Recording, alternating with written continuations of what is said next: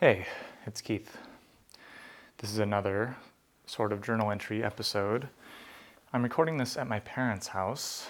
I spent quarantine here back in the spring. It's kind of funny to be back after spending 6 months in my home of Berlin. And I do still think of Berlin as my home, though it's complicated. I have been feeling more and more like a Californian at heart, deep down, having been born and raised here, and just really preferring something like the atmosphere in California. And I'm using the term California, the word kind of loosely. I want to get into that. But I also feel like a Berliner. I'm international. I don't speak great German, but I get by. I've lived there for 5 years now, 6 years, and I plan on returning in the spring. But my real goal is to split my time between California and Berlin, California and Europe generally. And I'm very conscious of this goal nowadays, in no small part because of how difficult it is. To me, it's actually not difficult conceptually. It feels very natural and easy. But the process of moving around and packing up is something I've become very familiar with and adept at, I think.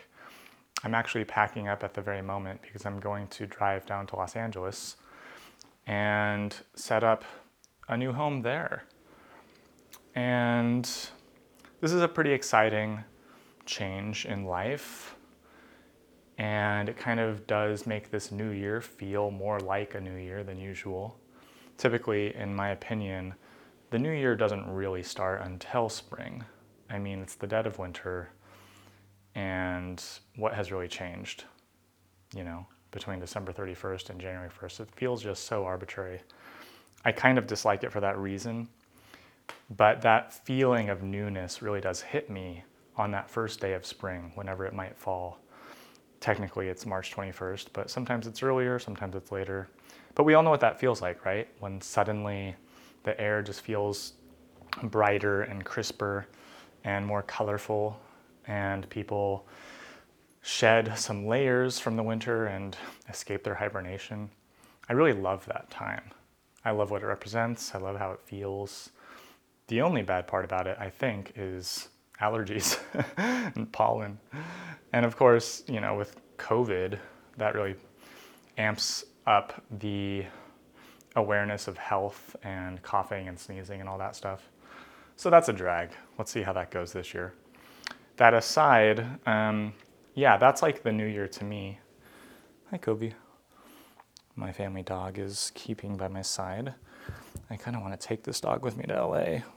I might. Maybe not tomorrow, maybe in a couple weeks. Hi, dog. I got this dog with my parents during the first quarantine, and we named her after COVID. And she's a real sweetheart. But yeah, it makes me think about how life really is. Okay, girl. How life really is a series of decisions about commitments, I guess. Getting a dog is a commitment. Finding a home is a commitment. Taking on a job is a commitment. And I've kind of lived my life free, very free. And I've been I don't know if it's a pathology. I don't know if I have a fear of commitment or something like that. But, I'm unmarried, which is atypical for a man in his mid to late 30s. And I'm conscious of that. I'm conscious of how trying to split my life between not only cities, but states of countries, it does make things harder. It makes it trickier to say where my true residence is versus my nationality for visa purposes and my passport. It makes it tricky with driver's licenses and admin, my permanent mailing address. All this kind of stuff is a hassle. And, not to mention international phone calls and SIM cards and how difficult it actually is to be international and to have multiple phone numbers, just as an example. Like right now, I have a number with a 213 area code, that's Los Angeles. And I'm changing my Apple iMessages and stuff to that one, but I keep my German number for WhatsApp and stuff like that. So in my mind, there's definitely a way to make sense of it, but it's kind of tricky, you know, like things aren't super easy, and that's fine. And then it gets into identity stuff. Like I actually had, this might sound very silly and petty, but it happens to be true. I lived in New York for many years, and I had a New York cell phone with a 917 area code. And that was my own plan, but then I asked my mom to put it on her Verizon account and kind of hold it for me. Not sure how long I was going to stay in Berlin. I thought originally I'd just stay for a couple of years and then go back and take back my phone number and this kind of New Yorker identity. And then as every year passed, I kind of slowly let go of that feeling, that identity. I didn't feel the need to hold on to my Brooklyn apartment or my job connections or my phone number, and it eventually disappeared. And it's funny because a phone number really is this kind of thing that does stay with you for a long period of time, and people move cities, but they keep that phone number wherever they first got their cell phone, basically. And if I'm honest, I do wish that the one thing about me that stayed New York was the phone number, because it was a good one. I had memorized it, people knew it. I had it associated with all my accounts online and stuff. And now I have to like change all that, and like, you know, autofill gets it wrong still, and that's kind of a hassle, and you know, all those little things in life. And I still have a New York driver's license, and I voted in New York, but I think this year I'll be switching back to California as my identity. I'll get a California driver's license probably, and then register myself to vote in California, as I did probably when I was, I guess, first voting. And I don't know, I guess I'm grappling with that. It's not a big deal, but somehow existentially it does feel like something. And I guess I'm just meditating on that somehow. This stuff is trivial, but it also carries some weight, and maybe it's a little silly to put any stock in it. I don't want to judge people based on where they're from, per se, but we all kind of do have these implicit biases. And these biases aren't really about the typical hot button things that we talk about, like race and gender, but more about where you're from, how you grew up, you know, like what kind of, well, the economic class part plays into that. But, you know, for instance, this is kind of just a random point, but I don't think it'll hurt anybody to discuss it. My brother, his partner is from Atlanta, Georgia, which is in the South. And on our recent road trip as a family, when he was driving, he would have his USB stick in the car, and we definitely quarreled around music and everything. But we kind of made these rules, like whoever's driving kind of has their playlist on, but anybody in the car can veto any particular song and skip to the next. And going through his USB stick in the car, it was kind of wild how much country music was on it. You know, Shania Twain and Reba McEntire and Garth Brooks and these kind of people who I've never cared about, and I don't think my brother has ever cared about them either. But then I realized, oh, right, his girlfriend is from the South, and this must be a compilation that she's made, or something to that effect. And I find that interesting, that this is the kind of thing that imprints itself on people. Wherever they come from, they have kind of their back catalog of influences. And people from the South, for instance, of the US, have country music kind of ingrained in them to some extent. And that's interesting. And that is one of those things that I think when Like when people ask me where I'm from and I say California or maybe New York or Berlin, they have these associations with those places. And I actually am proud of those associations. I might not identify with all of them. I'm not like a surfer bro from California. I'm not even like a snowboarder or skier. These kind of sports are associated with the state. But, I've been kind of related to all the other reputations that California kind of has. I'll let you fill those in on your own. And with New York too, like a lot of that big city gruffness and cutting edge kind of stuff, fashion-wise, music and stuff, I am proud of that. I'm proud to be linked to that. And I think in a way we kind of choose where we live partly because of that, because of our own associations and dreams around a place. And I think that's cool. I think it's nice when you can actually decide who you are and where you live is a part of that. So I'm very conscious of this stuff, and I'm conscious of being kind of a traveler at heart. And I'm also conflicted. I actually don't want to roam the world my whole life because, especially at my parents' house now, it's nice to spread out, to lay out all my things on a big table.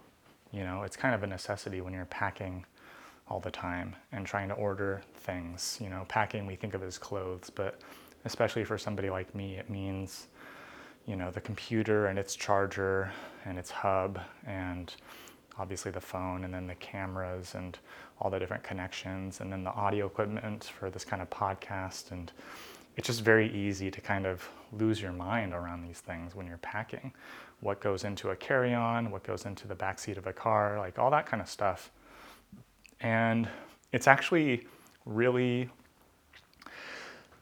great to kick off your shoes, take off your hat, hang your coat, and be done with it all. Literally and metaphorically, to just settle in and think, okay, I'm home. That feeling after a long trip when you just drop your bag in the front door and crash on your comfortable couch that and that knows you and your body and the way it sits so comfortingly into it. And I want that. Not to mention the family life and all of that comprises, obviously kids have to go to school. That means committing to a place where they can go to school. I was very conscious growing up of the circumstances that some kids had where they were moving between schools, if not cities, and how hard that can be. And, as a parent, you have to wrestle with that. You have to compromise and decide, okay, well, we definitely need to be planted by the time this kid hits 6 years old, because that's when they start going to proper school. And then if you're gonna move, like put that break in a comfortable place, like at middle school or something, not in the middle of high school, for instance, or whatever. And I guess I've never felt as much appreciation for the parenting side of that as I do these days. That, I think we all appreciate also being able to box one another into a certain category. Like, oh, you live there. You are this kind of person. Like, it's handy. It's not necessarily fraught with judgment, right? It's just the way that our minds work, the way we make sense of the world. We need to understand one another and, in our own minds, pigeonhole them, for lack of a better word, for want of a better word. Like, what do you do for a living? This kind of question that I generally avoid somehow. It's like, they're not asking necessarily to size you up and judge you, but to like place you. So if I said, for instance, that I was an artist, then people would think, okay, right, do I know any connections to the art world? Do I know of anyone that I would want to introduce this person to? Do I have interesting things to say about art? Like, as soon as you identify yourself and label yourself clearly to people, then they can run some sort of algorithm in their mind. Like, What can I talk with this person about? How do I relate to this person? And that's important for people to do. And I guess I'm very sensitive to that, and I actually want to be able to do that. But it's harder for me than most because it's just not so easy. I don't know exactly what I am, and I don't know exactly where I even live somehow. So I don't know, I guess I feel a little unglued somehow. I guess that has more connotations about a mental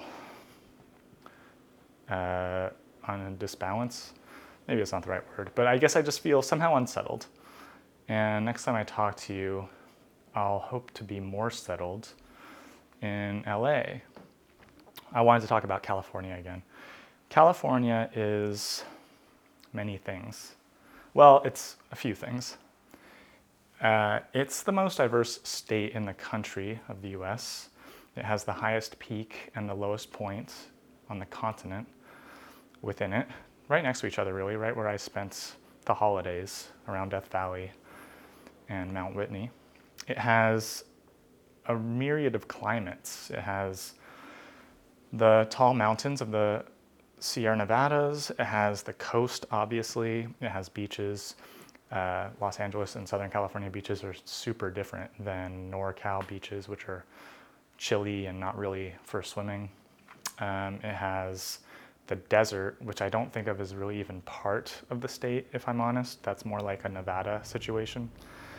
And I do identify with both Northern California and Southern. And I like the word California because it encapsulates all of it. But if I'm honest, I identify somehow more with Southern California. And I'm not sure exactly why. I think it's mostly weather. And I do think that the kind of laid back attitude that California exports is mostly a Southern California style. Southern California has some bad reputational aspects as well, being superficial, being plastic, being, I don't know, car obsessed yuppies or something. And I don't feel any of that, but I don't really mind that people think that stuff. It doesn't really concern me. I feel like Northern California is a little trickier these days. It used to be great. It used to be like a hippie place, and San Francisco was this beautiful European city, but now it's like tech bros and super expensive, and the obvious inequalities and wealth differences are even more apparent because it's more compacted, and the weather is worse, as Mark Twain said. The coldest winter I've ever spent was a summer in San Francisco. And so it's just not as ideal to me. I mean, it has a lot of great aspects, the beauty of the city layout itself being the number one to me. But I don't know. To me, like, how can you beat Southern California? It's just purely nice. So I'm kind of excited to spend the winter there, basically. And yeah, I guess that's all I have to say about it. I've been working on this geography project when I was in Berlin still. I haven't really touched it since, but I really want to make more sense of psychogeography, the way that we think about places, especially from a traveling point of view, to really identify what the regions are of the world to the average traveler, where you have to go, I have a friend right now in New York who wants tips, and it's like, well, what is New York? It really makes me think about it, like Brooklyn and Manhattan for sure are like the two main parts of New York, and not just Brooklyn and Manhattan, but like North Brooklyn, Northwest Brooklyn, and Southern Manhattan. And apologies for my parents' phone ringing in the background. I'm not going to do anything about it. Yeah, like what makes a place? How do we define it? And the world is just so messy. It's so poorly administered. It's so poorly handled. Borders were just made up by people who had really no idea what they were doing. You have lines so arbitrarily drawn. New York for sure has those lines cut with New Jersey that really don't make any sense. You know, when you go toward Long Island, like when does Queens end and Nassau County begin? It feels pretty random. And that's the whole world that I've seen. It all feels quite random or overly designed. There are like these kind of cities that are like super intentionally thought through to an obsessive degree that don't even work because they're like, they're not like picturing people on the ground walking, they're picturing like a helicopter above, you know, like Brasilia perhaps, or like, you know, my family just took this funny trip through a place called California City, which is really part of the Nevada desert, the Great Basin and Range region of the States. And it's this like funny grid with names of streets, and nothing was done. It was just totally abandoned because no people came for it. And it was like overly planned where, you know, they laid this whole place out, and it's a huge spot in the state. Third largest city technically by area, but no one lives there. You know, it's just really a funny idea that sometimes there are goals that people have to like make more sense of the world, to organize things properly, and then they fail. And yet the world does somehow turn, or whatever. And it does so in such a messy way where like probably half the streets in the world don't even have a name. And yet in this place called California City, you have names of streets that were never even built. It's a very funny contrast to me. So yeah, I guess I really am concerned these days with making sense of my life, for sure, for figuring it out and knowing how to talk about it, knowing how to present it, and knowing how to feel somehow, which is a funny thing to say, I guess. And also just in general, for like, just for the world to make more sense, generally speaking, for city people and metropolitan types, cosmopolitan types, travelers, to, I don't know, like clean things up, you know, to make travel smoother, to make security lines more sensible, to make passport renewals a little more approachable. All this kind of stuff. Like, does it have to be so hard? Does everything have to be so hard? I guess I'm speaking from an attitude right now of some exasperation. I do feel more rested than a week ago, so that's nice.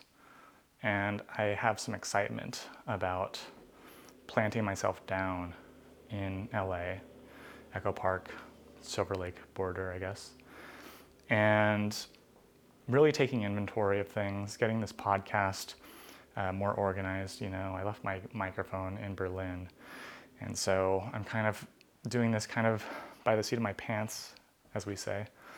And yeah, I guess I have goals, but they become murky as I as I live, and life being so messy. It's like it's very hard to keep things clear and ideal.